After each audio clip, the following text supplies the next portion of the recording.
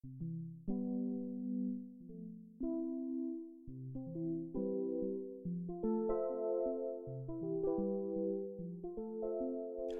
there, this is Jim Menick, and this is the National Debate Coaches Association, and this is our second podcast. I'm here today with Chris Palmer. Chris, you there? Hello. Okay, John Cruz is also with us today. Hello. I hope good. Gentlemen, it's nice to have you on as we try this. Of course, we've done this before in a different podcast, The View from Tab, years ago, but this is the first time doing it under these auspices.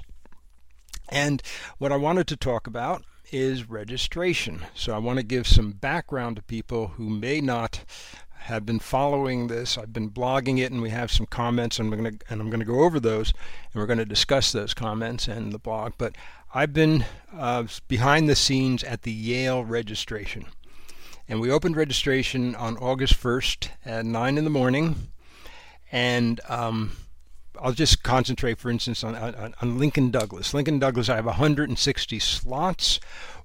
We opened at 9 o'clock in the morning. By 9:03 in the morning, I had over 300 people who wanted to get those 160 slots. Now, we had done the tournament as everything is waitlisted. The entire tournament was waitlisted for various reasons. Not because we thought we were going to get 320 people, but just to make sure. We have various rules about independent registrations and things like that. That we wanted to make sure that people weren't getting in who we should not be applying for registration and so forth.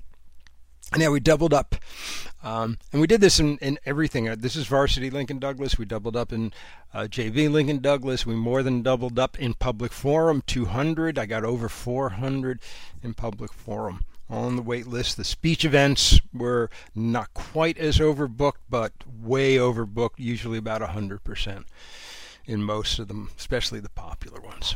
So that's the problem that we have. A tournament opens up, a popular tournament, and fills up within seconds, actually within seconds. Now, John, you have your tournament, which also opened earlier, Sure. Midnight Same that day. So I opened my registration at the sort of the stroke of midnight. I admit that there's something kind of cool in a nerdy way to me about the idea that the season is open, the tournament's open, we open the beginning of the day, and it also did fill very rapidly. And I think we filled. I think LD actually did fill in about 2 minutes, 3 minutes. Mm-hmm. You don't have wait lists, right? You just, if you sign up, you're in. You sign up, you're in, but there are entry limits per school in each event.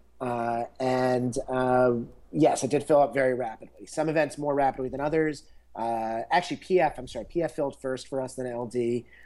Some speech events were now full and everything, with a pretty extensive wait list in most of the events. But yes, it did fill up pretty rapidly on the same day. And actually, I was just talking earlier to Dave McGinnis, who directs the Valley Mid-America Cup, and he said that his tournament's registration is filling pretty quickly. He actually called it like a Bronx-Yale effect, I think, on a post that he made online. It didn't fill, immediately, but it's filling rapidly. Mm-hmm. So yes, and that's been my experience actually for the last couple of years. In fact, since I advertised like pretty clearly what the registration time would be and the registration date, I've noticed that it's gotten faster and faster. Yeah, Chris, I'm going to ask you this.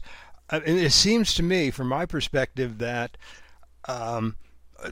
there's virtually an unlimited number of people can register at the same time. I mean, the system you wrote the system. System seems to be able to handle a vast number of people simultaneously. Well, it's really not actually a vast number of people simultaneously for that particular function compared to what Tabroom does at other times. So, I mean, for registration purposes, that's a couple hundred people, 300, 400 maybe at once, whereas, hosting something like Harvard and Berkeley at the same time, or NCFLs. On the Harvard-Berkeley weekend, we had approximately 5 million hits over the course of the weekend. So as far as like server and software load is concerned, it's relatively nothing. Yeah, because I think people got in and they were just getting in. Nobody was sitting around waiting. I mean, I was doing UPenn that weekend, that same Harvard weekend, and every now and then we'd slow down, and then it would catch up again. You'd be a couple of minutes. It was always the most important minutes, but only be a couple of minutes, and it handled it. And we know that everybody I mean, we were running our tournament online, which means not only do you have the people there, but you have everybody checking up on them, the parents and their mother-in-law and everything else. Right. And the slowdowns on that weekend were actually a result of a bug, not any lack of server capacity too. So it has been since fixed. So if we had the same amount of capacity next year for that weekend, I would expect it would work fine. Mm-hmm. Well, so I mean, the thing is, if you turn on your registration at a given time, people are getting in. That is when they're getting in. That's correct. There's no question about it. Anyhow, if they're there to be got. Yeah. Right. So I mean, most tournaments don't have this problem. We were talking about this before. It's not so much the problem is not for us in the tab room that, oh my God, we have to do all this work now because of the load. The problem is people want to go to these tournaments. Sure. And we have to come up with a nice way to handle the customers here. Sure. And makes sense. Well, let me jump in and just say a couple of things from the outset. First off, I think the point that you just made is really important, which is that not all tournaments have this issue, which I think points to a broader point, which is that not all tournaments are the same. And by same, I don't mean national circuit versus local circuit, because there are plenty of local tournaments that fill up incredibly rapidly. What I mean by that is that different tournaments are configured in different ways and attract different kinds of, I guess, audiences, if you will. So I was thinking a little bit about this because my tournament fills very rapidly, right? And there are entry limits, but my entry limits are 4 per school initially, right? Now, Yale, just for the point of information, is 5. Yale is 5, exactly. And then there are other tournaments which are 2, and then there are other tournaments which are 6, and there are other tournaments which have no entry limits, right? So what's interesting is that I know that people have bounced around ideas of initial entry limits, and as the coach of a team with 300 kids, I can tell you why I'm not thrilled about every tournament having low entry limits, right? But what's interesting is that it's been proposed as a quote-unquote solution to this, and I'm going to put it in quotes, quote-unquote problem, but I don't know that that is a solution that solves anything, because even tournaments with pretty low entry rates have the potential to fill very rapidly. So I'm just mentioning that from the outset because I think it's important to note that, tournaments, regardless of how they open or if they waitlist you or whatever they do, open with different kinds of entry limits. Mm-hmm. Yeah, well, I'm looking at my original post here, which had a logical progression. So, we handle this. We put in a cap. There is a real cap at any tournament, which is there's only so much space available that for in a school or campus or whatever the case may be.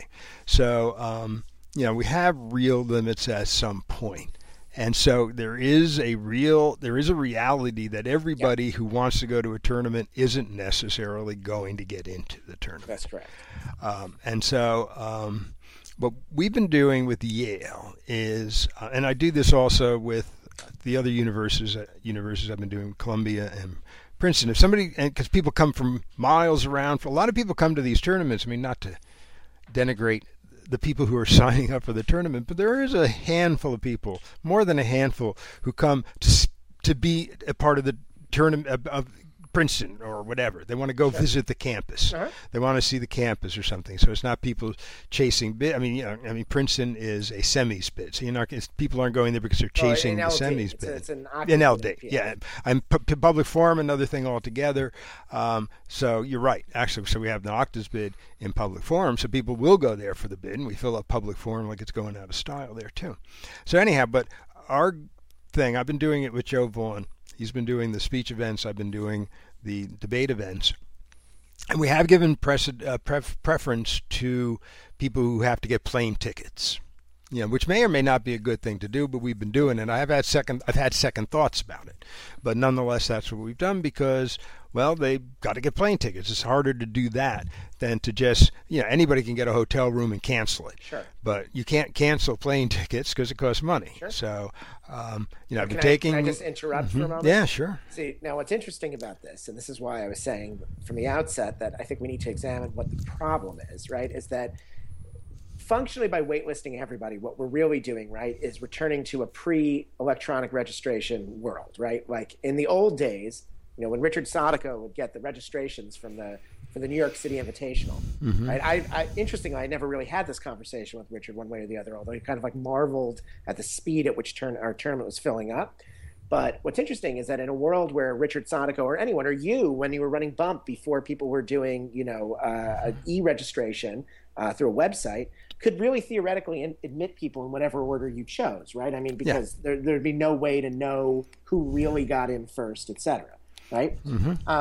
And what's interesting about the idea of prioritizing those who come farther away is, while I think that there's a lot of logic to that, there's also some logic to say, well, what about for teams that are closer by, that this is the most affordable tournament for them because it is close by. Exactly. Right? I mean, that's a very important argument. Right. Well, the I guess algorithm of starting out with the further away teams speaks to one question about the nature of your wait list. For years at first, when Yale would fill up, and Yale's been filling up like this from the very get-go for like about 10 years now. It's been a long time. But there were a number of years where we'd fill up and we'd keep to the cap and we'd keep to the cap and we'd keep to the cap, and all of a sudden 2 days before the tournament began, a third of your entries would drop away. So the rationale behind letting in the further teams first was always that eventually everybody who wants to come will be able to come. Right. And so if you're Yale and it's a team like Lexington or Bronx or something like that, and it's a matter of just throwing another kid on the bus, then I can find out Wednesday before that I can bring another LDer, and that's useful to me. But if I'm a kid in Colorado, that is not useful. And so the idea was to try to get people in when that information could be useful to them. And in a way, when you ended up in a world where the local people were getting extra slots anyway, and everybody could be happy with that. Now, if we are currently in a world where that's not true and people aren't just sitting on slots that they're not going to use, maybe that needs to adjust. But I don't know that it is, right? Yeah, but speaking of slots that people aren't going to use, I mean, we had this conversation, Chris, you and I, about just TBAs. I mean, you can just take slots, and a lot of people do on Tab Room. On Tab Room. Yeah, a lot of people do take the slots. It's a feature that's coming to Joy, though. Cool. I think, and it's not there yet, though. Well, Brent mentioned this summer that's something cool. that people like about Tab Room and not Joy, which I think means he's adding it to his list. But I think, we were discussing it at different opinions, but I think when push comes to shove, for the most part, the TBAs aren't unreal. I mean, they are real. I mean, it's just that you're not going to name them now, partly because, well, I have to do this on August 1st for a tournament that takes place on, October 15th or September 29th or whatever. It's 2 months from now, and I can't find two necessary. I can do it if I have 2 people on my team, but if I have 50 people on my team, I know I'm going to send a full boat. It's just a question of who's going to be on the boat. So, and I think that's the way the TBAs are working. I really don't see the TBAs as a blockage of too many. I think some people are doing it. Well, they're just going to grab them, whatever. But I don't think that's that's not our problem. Is that we're like just stuck with all these TBAs. So as far as that's concerned, I don't think there's a great solution there.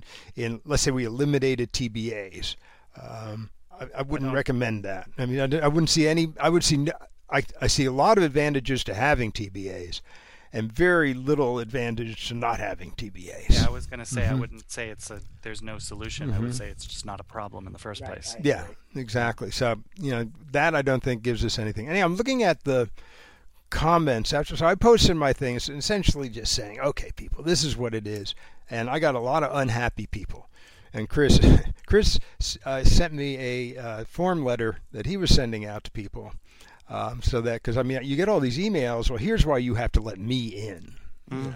And I adjusted your letter a little bit, and as I said to you, I took out all the smarmy Palmer things and put in smarmy Minnick things, just to replace them. But the thing is, everybody has the same. Well, you should let me in because I'm this. You should let me in because I'm that. Or, well, will I get in? And actually, it's like I don't know. I should just interrupt and say one quick thing, because Chris made a point before that I don't want to get lost in this discussion, which is that for years what would happen at Yale, right, is that there would be this drop off at the last minute, and then I would have calculated I would get a 7th, 8th, and 9th entry, and have already prepped the kids. Now I'm mentioning this both because I'm patting myself on my back for my delightful ingenuity with this, but I also mention this because I am sympathetic to complaints that people have, because I'm not only a tournament director, I'm also the coach of a program, right? And so I know that I have sent many of those irritating emails to Jim and Chris and others, right? As you know, as the coach of Bronx Science, right? So so everybody has a sort of sob story, and I know what my blanket sob story is, right? In terms of I have so many kids on my team, et cetera, et cetera, et cetera. So I'm only mentioning that because I think it's important that the three of us acknowledge, you know, we also coach programs and we get it, right? Like we do. But anyway, I'm sorry, Jim, go on. Well, I mean, there is some logic, though. I mean, I know that if a tournament is taking place around here, that I have a few schools that are big schools. Yours is one, Regis is another one, Stuyvesant usually, that if if in fact we do have space and nobody else has anybody, you guys are going to have people, you know, and be happy, and you're going to cover them with good judges and blah, blah, blah. And so, you know, but I think we're beyond that as some of these things. I mean, like I said, it's only some of these tournaments, but people want to go to them. Anyway, I'm reading this. There's a comment here, and the first thing it says, as a solution to this, impose very substantial fines for registering excess teams and then dropping them. This will force teams to register only for the number of spots they can fill. And there's a number of people suggested financial penalties. I'm dubious of that for two big reasons. One is that one of the reverse way of doing that is what a tournament like the Glenbrooks does, which is you don't get off the wait list until you actually pay your fee. So that way you have to commit to that slot whether or not you're actually going to be able to fill it. But the Glenbrooks is in mid-November. Yale is in mid-September. And so for that reason, there's two, you know, both the approach of prepaying and the approach of fining people for having pre-filled a slot doesn't sit very well when you don't even know your kids' names. That's right.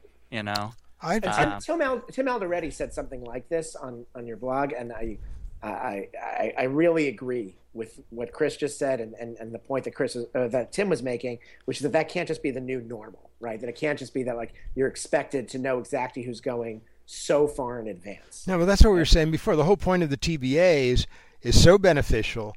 I mean, I make a presumption that for most teams we deal with, they are regular teams and they're going to have the people. They're not making it up, you know? Yeah. Well, I might go into school in 2 weeks or 3 weeks, see my kids for the first time in 3 months, and find out that there are 5 bar mitzvahs the weekend of Yale. And, you know, I had no idea, and it turns out we're only going to send 3.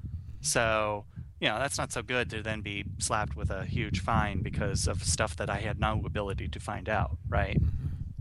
Somebody's making a lot of noise, by the way. Somebody's like moving. What is that? Do you all hear that? I hear it. I think there's breeze coming through my window.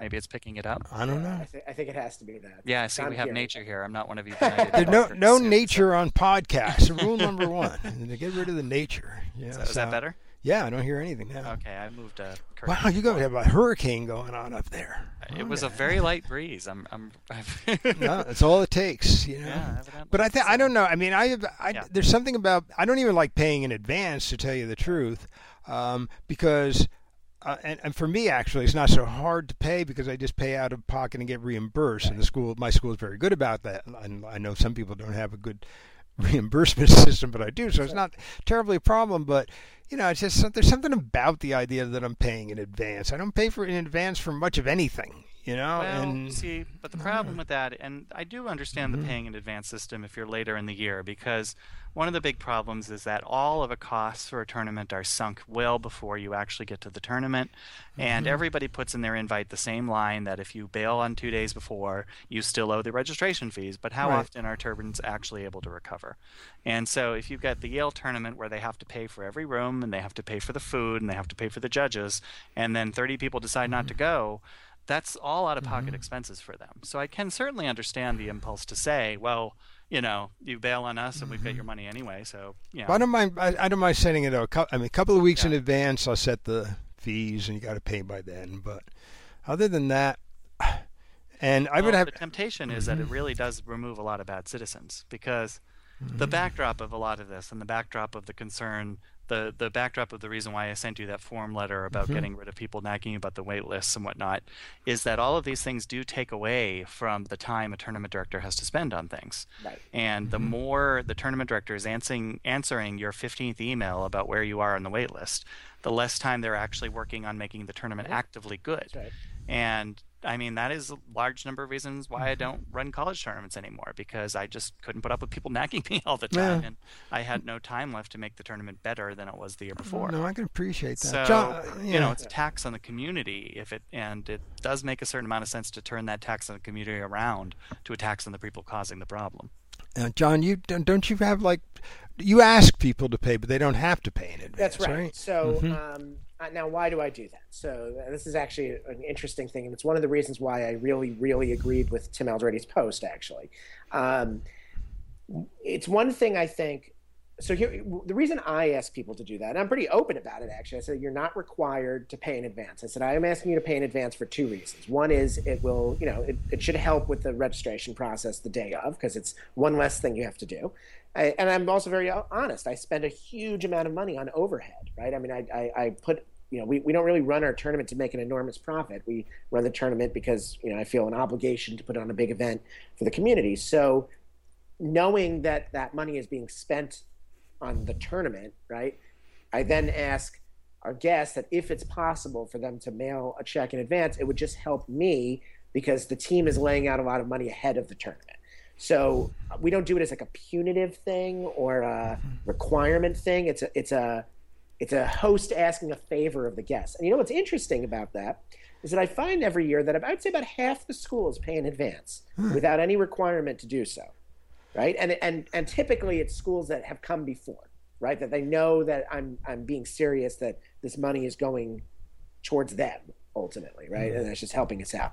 Yeah. But I different tournaments will do what they need to do. We paid the Glenbrooks check right away at the beginning of the year because I remember early on at Bronx Science that I didn't quite take the warning as seriously as I should have, that you need to mail that check in right away.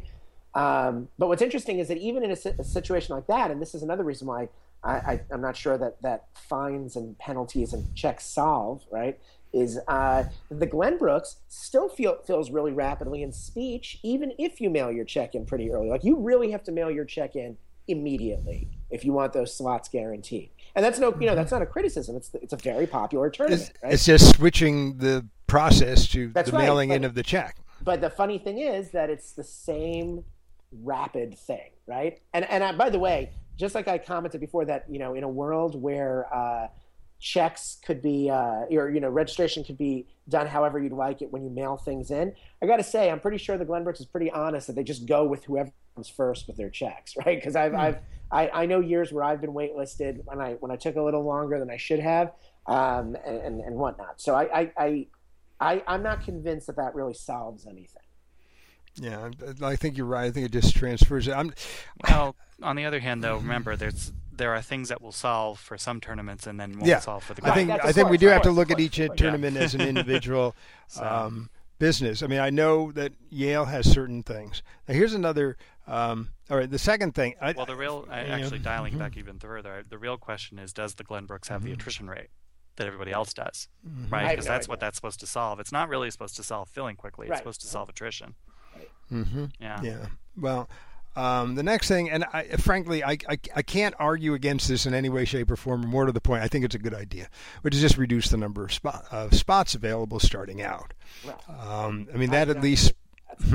I do not agree with that. Okay, well, I'll say why I like it, and you can say why. Just because I have an arbitrary number that's 5, and by having the arbitrary number that's 5, I have about half the schools that wanted to get in aren't in yet, and they have no idea if they're going to get in. If I had an arbitrary number of 3, then most of those schools would have at least 3 people in, which would seem to be better than 3 out of 5 would be better than having none out of 5. So that's my logic here, and it's a sheer arithmetic one. Sure. Yeah, sure. And it's also predicated on the idea that when all is said and done, that we are going to always be above capacity and are going to have to turn people away. Sure. So reducing spots is predicated on thinking you might have to turn people away. Got it. Okay. A few things about that.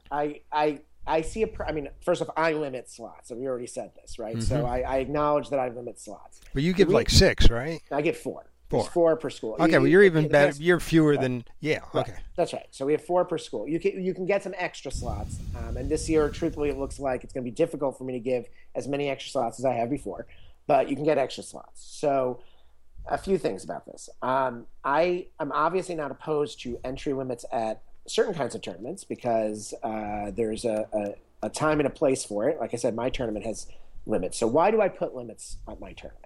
I think that's the real reason to ask yourself why you're limiting and where you're limiting. I put limits at my tournament because the New York City Invitational at Bronx Science is intended to be a competition for the very top varsity competitors. But not every tournament has to be limited to the very top competitors, right? And in fact, many tournaments shouldn't be limited to the very top competitors. So the problem is that when you have low entry limits, when there's an incentive to have every tournament have low entry limits, I believe what you're functionally doing is, well, actually, you're doing two things. One is that you may be skewing the audience, if you will, of the kinds of kids that you have at your tournaments. And I think that you may be creating more drama for teams that are larger. And I don't just mean teams that are the size of my team, because I realize that Bronx Science is like unnaturally large, right? But any team that gets to be of a pretty, pretty large size, of a decently large size, starts to have real issues if every tournament feels that it needs to. Well, it wouldn't be every. It's only going to be a certain kind of tournament. It's going to be It's going to be 6 tournaments a year. It's got every. I mean, like Bump. I would never think of this. But you do limit entries at Bump. I limit entries so that because I like a balance. I know, because I bother you every year. I know, but I like the balance. Sure. If I let you have all your entries, yes, that's right. We would flood the field. I don't want to flood the field, so it is, and so it's for that reason. But it is for a different reason. Right. I know a lot of tournaments don't have limits. Smaller tournaments. I run some tournaments. You can bring a bazillion people in every division. And I mean, the Regis tournament, bring a million kids to Regis. I get it. But my point is that I think if we sell that, or if we suggest that is really the solution to this problem, that I sense that might incentivize more tournaments to limit their entries more than they should. I mean, here's why I think people should limit entries. Okay, here are some reasons that make sense to me. One is you want it to be the very top kids, and there's a place. I do believe that there's a place for that. Well, there's you could have 2, like right. 2 in or something like that. 2, that to me is very I think reasonable 4, idea if you're trying to build that kind of tournament, and you that's can. Right. I mean, if in fact you are able to do so, and in fact, and will get the people who are the top 2. That's right. And now similarly, you could have another kind of tournament. And so here's an interesting note. Woodward runs a novice national tournament, right? Mm-hmm. But they also have entries limits, not because they want the very top kids, but because they want presumably the top novice kids, right? It's the same idea, but of a different level. So the reason I mentioned that is because it could be of different groups. Or another example would be the academy debate format that you've popularized in our area, right? That would be, you'd have an entry limit, but the limit is it's a particular age of kid that's limited, right? Mm-hmm. Another reason why you would limit entries, obviously, is the initial thing we said, which is that at the end of the day, only a finite number of people can fit into a tournament because there's a finite number of spaces. And I say spaces because I have been known to create extra spaces. I think a lot of tournaments do things like that, right? You want to accommodate more entries.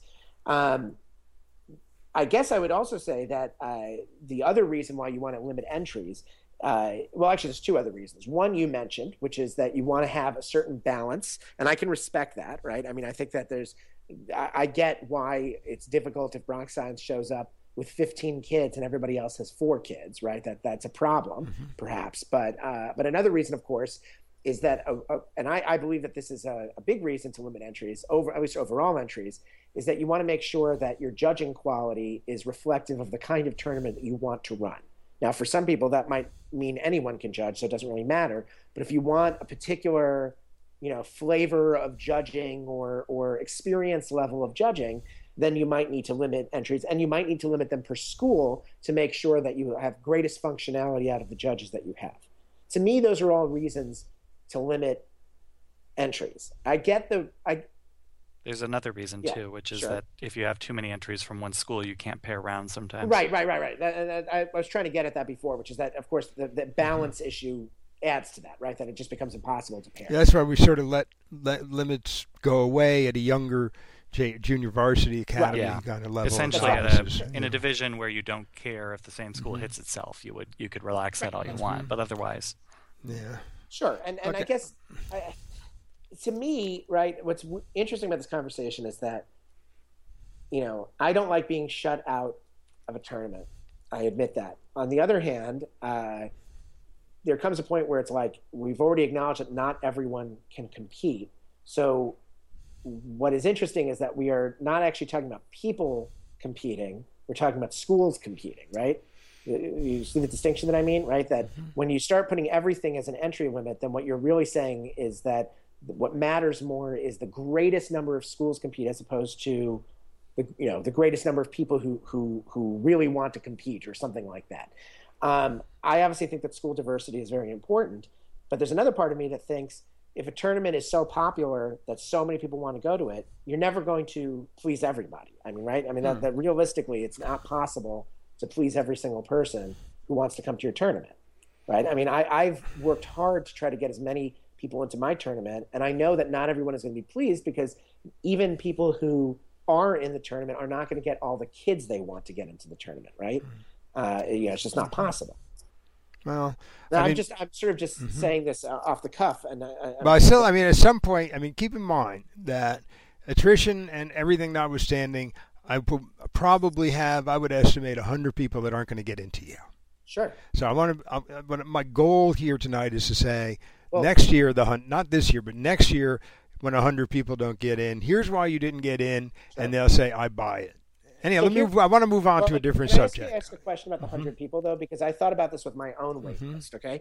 I have a whole bunch of schools that are not yet in, but a lot of the people on my wait list are an extra entry from a school. So I am curious for Yale, how many of those waitlisted entries are an extra entry, and how many are entire programs that are not going? I can tell you, just curious. A handful of schools. I'll look at PF because that has 257 people not coming. Of those 257 people not coming, you can order it by the entries. I can order it by the schools and see how they work. If my computer were faster. I used to just back in the old days, if you needed information, you woke up a monk and they told you. And now you got to sit here and wait. I got 2 computers going and nothing's happening. It's all tab room's problem. Waiting for tab room.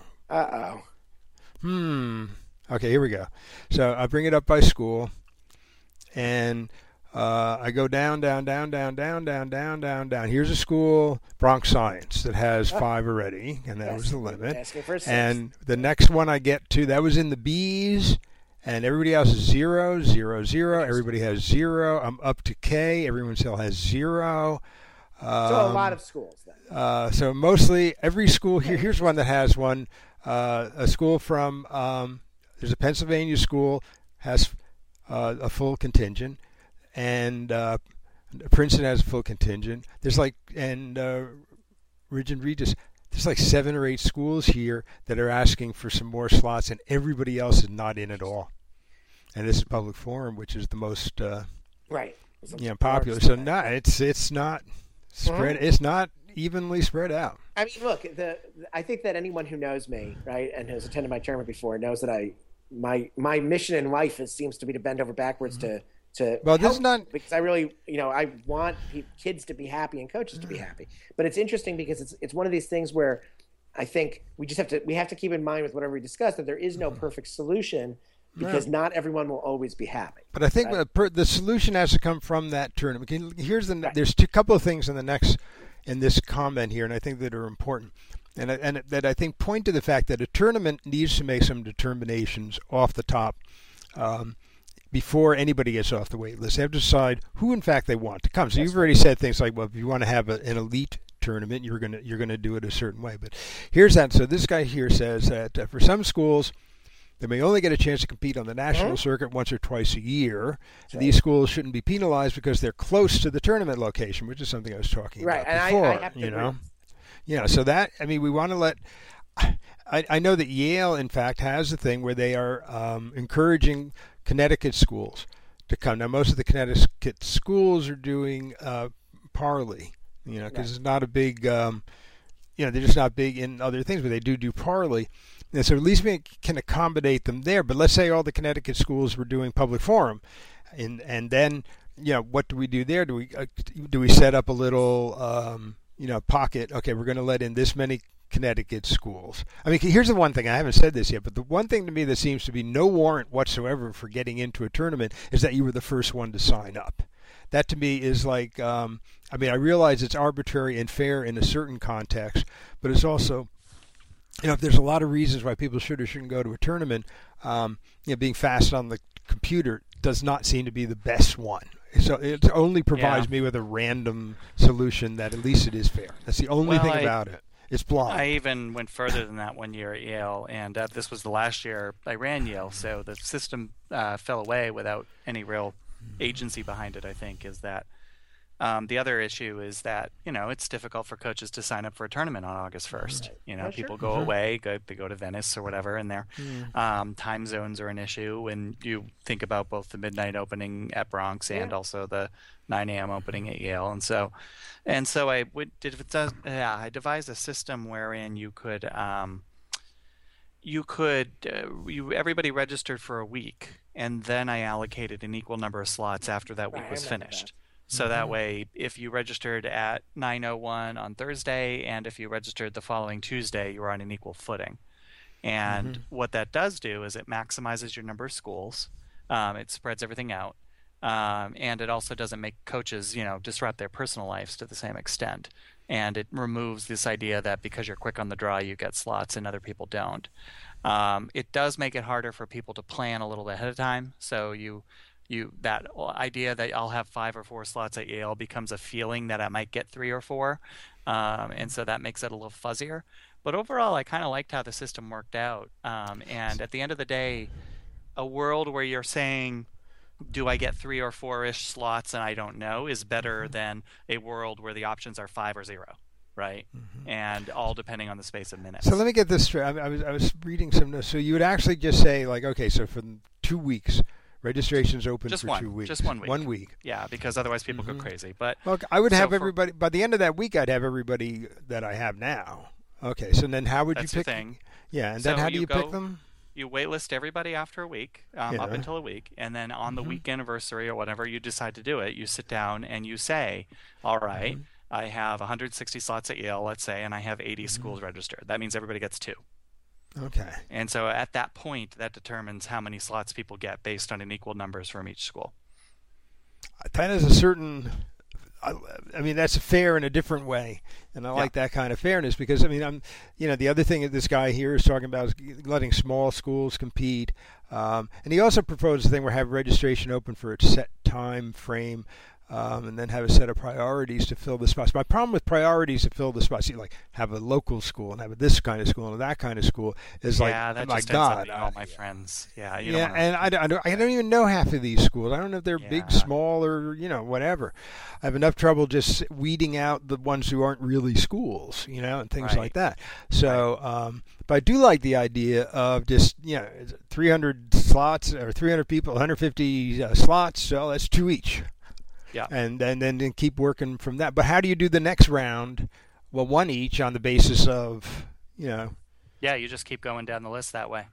Alphabetically, by time, or by lot? You just pick one? How do you pick the next one? Honestly, it worked itself out after that point forward because usually everybody ended up with an equal number of slots is really what it came down to. Because the schools that want extra slots are almost always local schools that have very large programs and can do it at the last minute. Yeah. So again, attrition kind of takes care of them. Yes, nobody from far away is begging for extra slots a week before the tournament. You don't. And honestly, people from far away aren't begging for slots 5 weeks before the tournament either, because it's so expensive to bring. They're not going to bring a schlub clear across the country, right? Like a school from Texas is going to bring their ringer and maybe an extra kid. They're not going to bring 12 kids. That's just not how that works. But I do like that. I mean, your idea here of doing this and spreading it out and doing a mathematical thing after a week has a certain fairness to it. It solves a lot of the problems. And I mean, like John's tournament, you got to stay up late. But, if you're on the East Coast, whereas on the West Coast, you got to get up early to register for Yale. And we got plenty of people coming in from California and, the West Coast. That's another thing that seemed to have died at some point at Yale, because Yale used to open at noon for exactly that reason. Yeah, well, they set it. I didn't notice that when they didn't. The kids set it up, and I didn't set it up. I just went over things, and I didn't pay attention to that. You let the Yaleys set it up? What are you, nuts? I hope no Yaleys are listening to this. Well, you think I care? All the people who are allowed to say that, I must be surely on top of the list. Yeah, I would imagine so. Okay, I'm going now to the next comment, but this one is just another. I don't buy this. Assess fees and make them do 30 days in advance. No refunds for drops 30 days. If a school doesn't pay their, I just don't see that. 30 days in advance and no refunds if you drop somebody. That's 30 days before Yale is August 22nd. And we're not a week from, we have more than a week to go before we're in school. Mm-hmm. Yeah. So it's just not realistic. Yeah. It might be realistic later in the year, but even, these are kids. My kids may or may not, they come up with stuff, even the ones who are dead serious, come up with stuff that they weren't aware or that was going to happen, that they can't attend a tournament. And there's also, are you guys familiar with the effect of charging people to pick up their kids late from daycares? Have you read that study? No. So ultimately we're talking about here is that the reason to charge a drop fee or something like that at the last minute is because you have taken a slot away from the tournament, right? The tournament can fit 160 LDers, and if I drop a kid on Thursday night, it will now have 159. And so that's a thing that some other kid could have used that they're not going to, right? So that's why you charge a fee. If you're penalizing people for dropping 30 days in advance, there is no such harm, right? You're not actually charging anybody for a thing that they have caused harm. And so a full drop fee is just a little bit much. What about my tournament, we have people forfeit their entry fee. What do you think about that?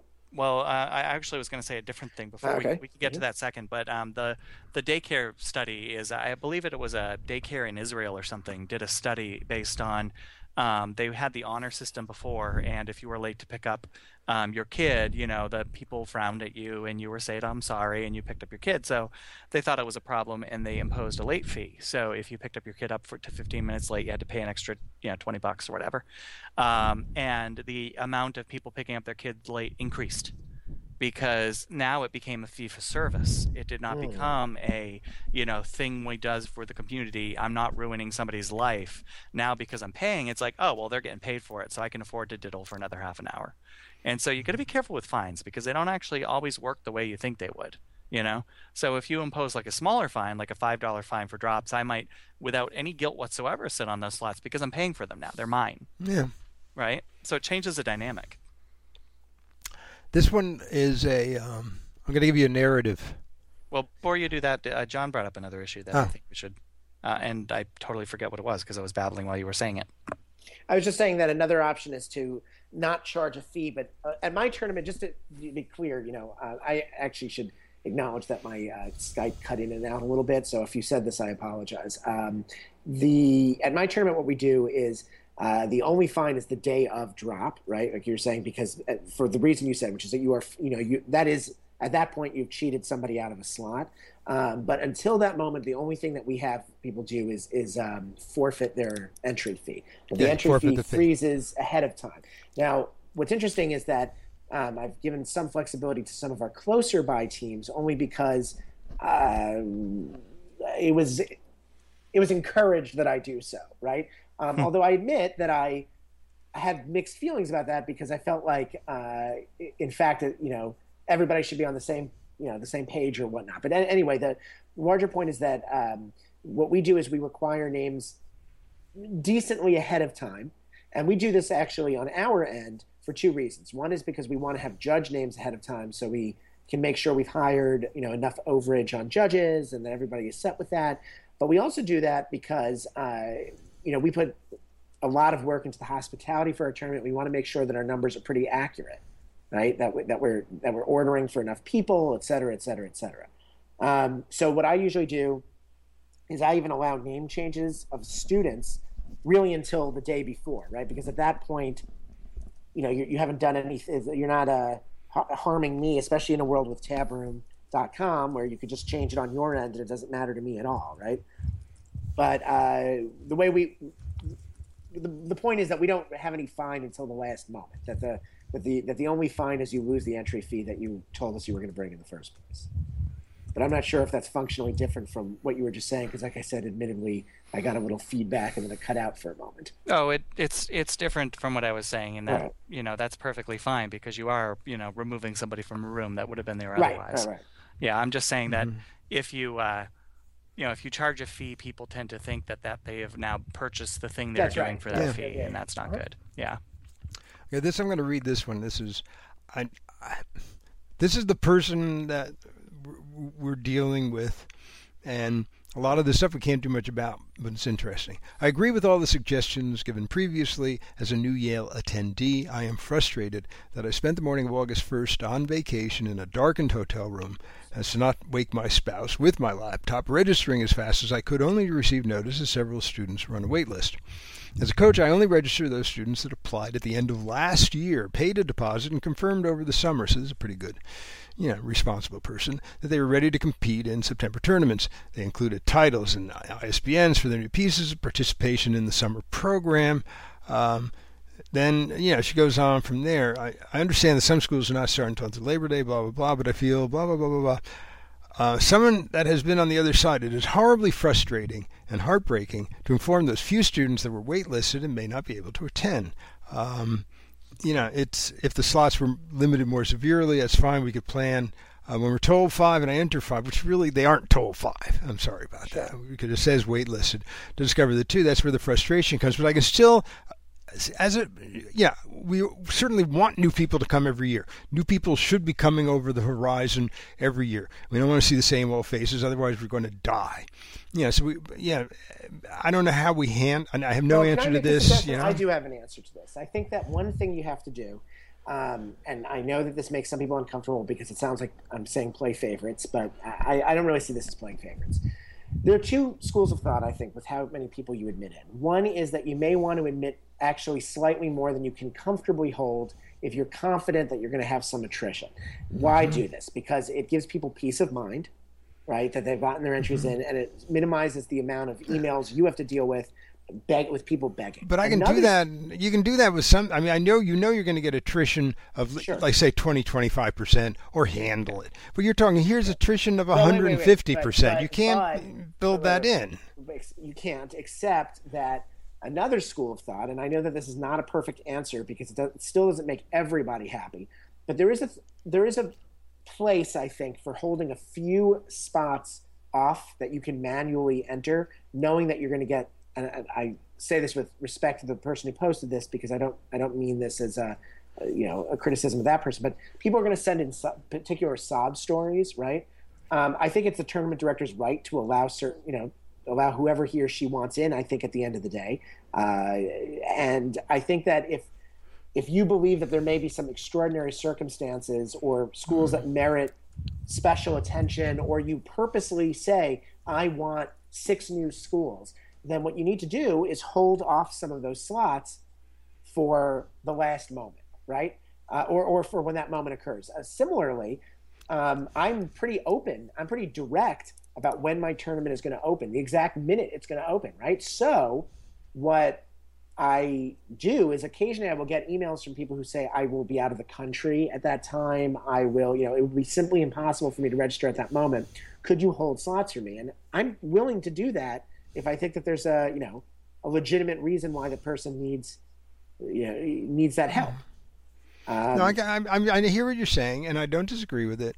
But it's not going to solve. It's only going to. I mean, it's a smart thing to do, but it's not solving this problem. No, that's right. It doesn't solve the overall problem. I agree. Yeah, I mean, we probably all do this to some extent. Anyhow, go down to the next one.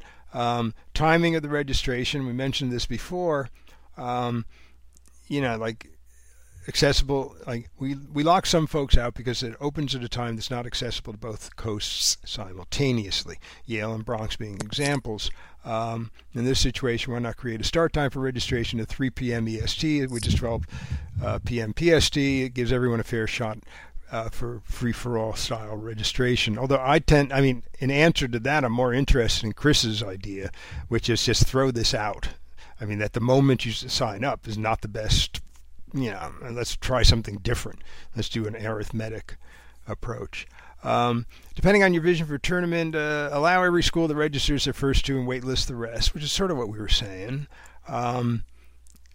Something to allow local registrants, which you were just talking about before. Set a max of TBA slots. I don't know.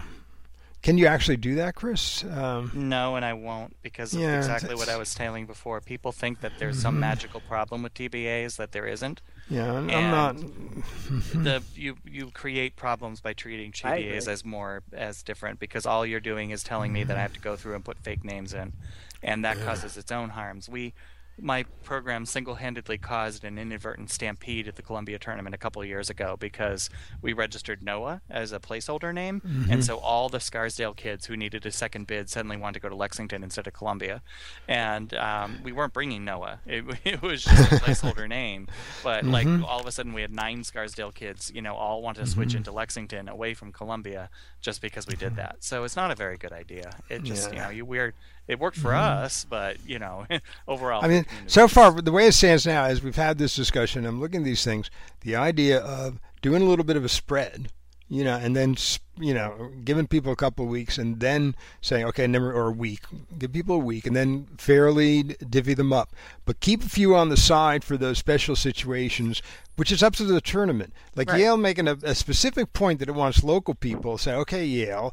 How many slots do you want to give to local people? And here they'd be able to do it easily, because given that it's in Parley and virtually no one else is in Parley except for a handful of schools, they have a nice, easy solution to that problem. Something like Princeton, on the other hand, there's a lot of local schools, and so from their point of view, they would probably be PF. They'd have to make it, but that's fine. I mean, if we say, okay, this is the savings account, the local savings account, or this maybe, and everything else, it is what it is. I mean, it's, I would also say that one should be careful about being too flexible around sob stories, because as we've all observed, grandmother mortality rates are never higher than when kids are dropping out of a tournament. We've had kids who have 7 or 8 grandmothers all die right before the tournament, and so that kind of thing. I've come up with the thing I added to your, the fact that you bought plane tickets when you were not accepted to the tournament does not warrant my letting you into the tournament. That's a good one too. Well, my wider point about invitations, I've always wanted to actually charge a $50 fine for asking a question whose answer isn't right. If only to point out to people that they just booked $1,200 worth of travel without reading a 4-page document about how to do so. So but on a wider scale, though, I've always kind of hesitated about giving too much credence to sob stories. My personal favorite sob story that I would always get 1 or 2 times every year at Yale was tab room was down for me. And I'm like, well, that's not how the internet works. And I can assure you that it was up. So, better than anyone else can assure you. I can assure you that it is up. I got everybody that, I've signed at exactly 8 in the morning. Well, we opened at 9 in the morning. Then there's the one that was like, everybody got in except me because you have a back door. Like, what back door? If I thought that if there was a back door, I mean, I'd probably know about it by now. Well, not only that, but look at the list of coaches who did get in, and if you think any of them can hack my system, bring it. So to some degree, and you always hear this around drop fines, is so and so, they came down with a case of Ebola and therefore can't come, and I'm like, well, to some degree, a case of Ebola is worth paying $50 to skip a tournament for. So, I'm with you. I've had my own sob stories. Oh my God, I had a sob story at your damn tournament. I've had to pay $1 bazillion because my judge didn't show up. And I'm like, holy moly, look at this. And it's like, well, if it were me sitting there, I'd make me pay too. Right. It's just the way it is. It's like, whoa, it's like, it's not your problem. I mean, well, it is. I make it your problem by not having brought the people I promised to bring, especially a judge.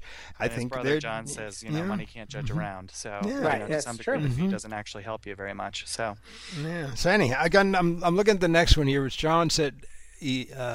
This is Tim's note that John chimed in on in agreement. I understand the frustration with the current system, but would caution against using fines, penalties, or fees as the solution, which I think we're all in agreement with. The reason, as the article says, the problem is not people acting unethically or unfairly, but rather one of too much success. And he's got a point here. Yes. We have to assume good intentions. I mean, and I think for most people we deal with, they are, everybody's in, they may not be experienced. I don't like punishing people because they are inexperienced. I want them to come back next year. We really want everybody to come back every time. We want them to have a good experience when they're starting out. We've spent a lot of time working on that. Anyhow, too many people want to attend your tournament. It seems inhospitable to punish them for doing what is now necessary to secure spots. I'd love to be able to fill in accurately the names of my novice students at Harvard Westlake tournament, but I have no idea. Is Tim German? Because he has his nouns with capitals on it. I love the way he writes. But I have no idea who is going to attend yet, given that I have never met them and won't for another month. Right. Even for varsity, students are away at different places over the summer. They don't know their school or sports schedules yet. I don't know who will earn it with assignments or success. I'm not ready to fill in accurate names in August. I read above that someone had students sign up and put down a deposit, which I just talked about. The June before summer, and I cringed.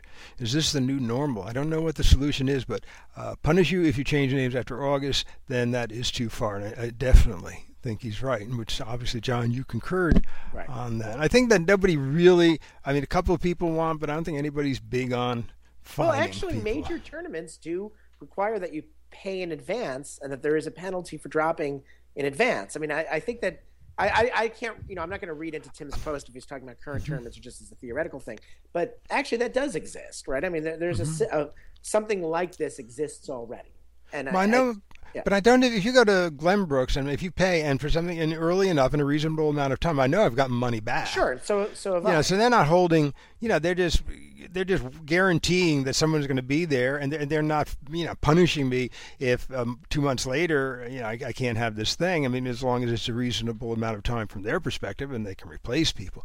Part of that is just I want to do all this extra bookkeeping, and I would do it like my tournament where I have like 400 kids. I could conceivably do the bookkeeping. Here you got 400 kids in one division. Who's going to do this bookkeeping? It's like, so I don't know if I want to do that at all. But I think we've really come up with it. There's no specifics on this, but at least there's a general sense of, don't force that moment to, if you're not there by the moment you're out, and spread it among everybody. Give everybody as many slots as you can in your limits and see how that pans out. But at least, that sounds way more fair than, however many there are, you just give it out. And that way you don't have an artificial thing where we're going to say 3 or 4 or 8, whatever, because we don't even know yet. Because maybe some years there's going to be a lot more. Maybe some years going to be fewer. Who knows? I don't know what's going to happen in Princeton. I don't think Princeton is ever this bad for PF. Well, and I would actually use that as a good segue to point out something, which is the real problem here, insofar as there is a problem, is that we don't have that many great tournaments. It's hard to run a tournament, and there aren't that many people or there aren't that many schools or organizations that are capable of doing so. And so it can be very difficult to allocate. Yale is only such a big campus, and they've proven over the years that they can run a pretty good tournament. So, what do you do with that? You find a way to encourage other people to run good tournaments, I guess. And, how do you do that is a good question. But the other, hidden agenda here too, that's kind of floating around the back of that one, is that there are also only so many TOC bids out there. Mm-hmm. And so those create a sort of artificial scarcity that informs a lot of this as well. And if it weren't for the bid system, who knows what you can see what the bid system would be kind of like if you look at the speech side of things, where there are no bids. And a tournament like Yale still has trouble fitting people into speech, but not nearly as much trouble, and it's not nearly as much of a free-for-all to get in. I don't think that's true at Bronx either, right, John? Like, it's tough, right, but it's not that tough. Actually, the speech events filled very rapidly, but our speech events also we admit fewer people in. So the reality is that looking at the wait list, you're correct. Looking at the wait list in LD and PF compared to actually, I would even say that it's comparative to the bid in each event, right? Because like the LD and PF are longer wait lists than policy. Right. Congress. You have a and you Right. have We have octas and octos in LD and those. PF. Right. That's right. Yeah, and you see it at Princeton too, where PF Right. is going to fill like gangbusters, but LD and and you don't even know, you don't offer policy there, but LD will just lag behind. So and so there's that factor as well, which is kind of like, okay, there are only so many bids, and people don't want to go to a bid division. What do you do with that? So Yeah, that's always going to inform things, and there's not going to be more bid tournaments popping up. I mean, there's not going to be more of any tournament. I mean, it's like every weekend has something going on, and the best you can say is some tournament's not so good, and it'll be replaced by a better honestly, tournament. The only thing that could move bid wise in any of these regards is that Yale could get promoted. Right. And that's not going to help anything at all, because then even more people would want to go. Like there's not really another thing that could be done in response to this bid wise, right? No. Well, apart from one of the other factors keeping policy smaller at John's tournament, which is that there's an Octos bid at St. Mark's. Right. this Sure. week, right? So, so who knows, right? No. I think we have some consensus. We're about at that hour mark, and I think that we're lucky if anyone's still listening after an hour. But I think everyone. But I think, for me, like I said, I'm in the middle of this process now, and I'm going to go through it again a couple of times, and I think fewer problems, at the other ones. But then we'll go through it again next year. So it'll never go away. But this is the college tournament. It's not my own bump tournament. That one, everybody gets in sooner or later. John even gets his extra slots. All this kind of stuff. But but I know that from experience. But I think we're seeing. I mean, John, would you say you got more people signed up this year than last year off the starting gun? Definitely. I think because I feel that way at Yale. And for whatever one of the things I think is just the popularity of PF.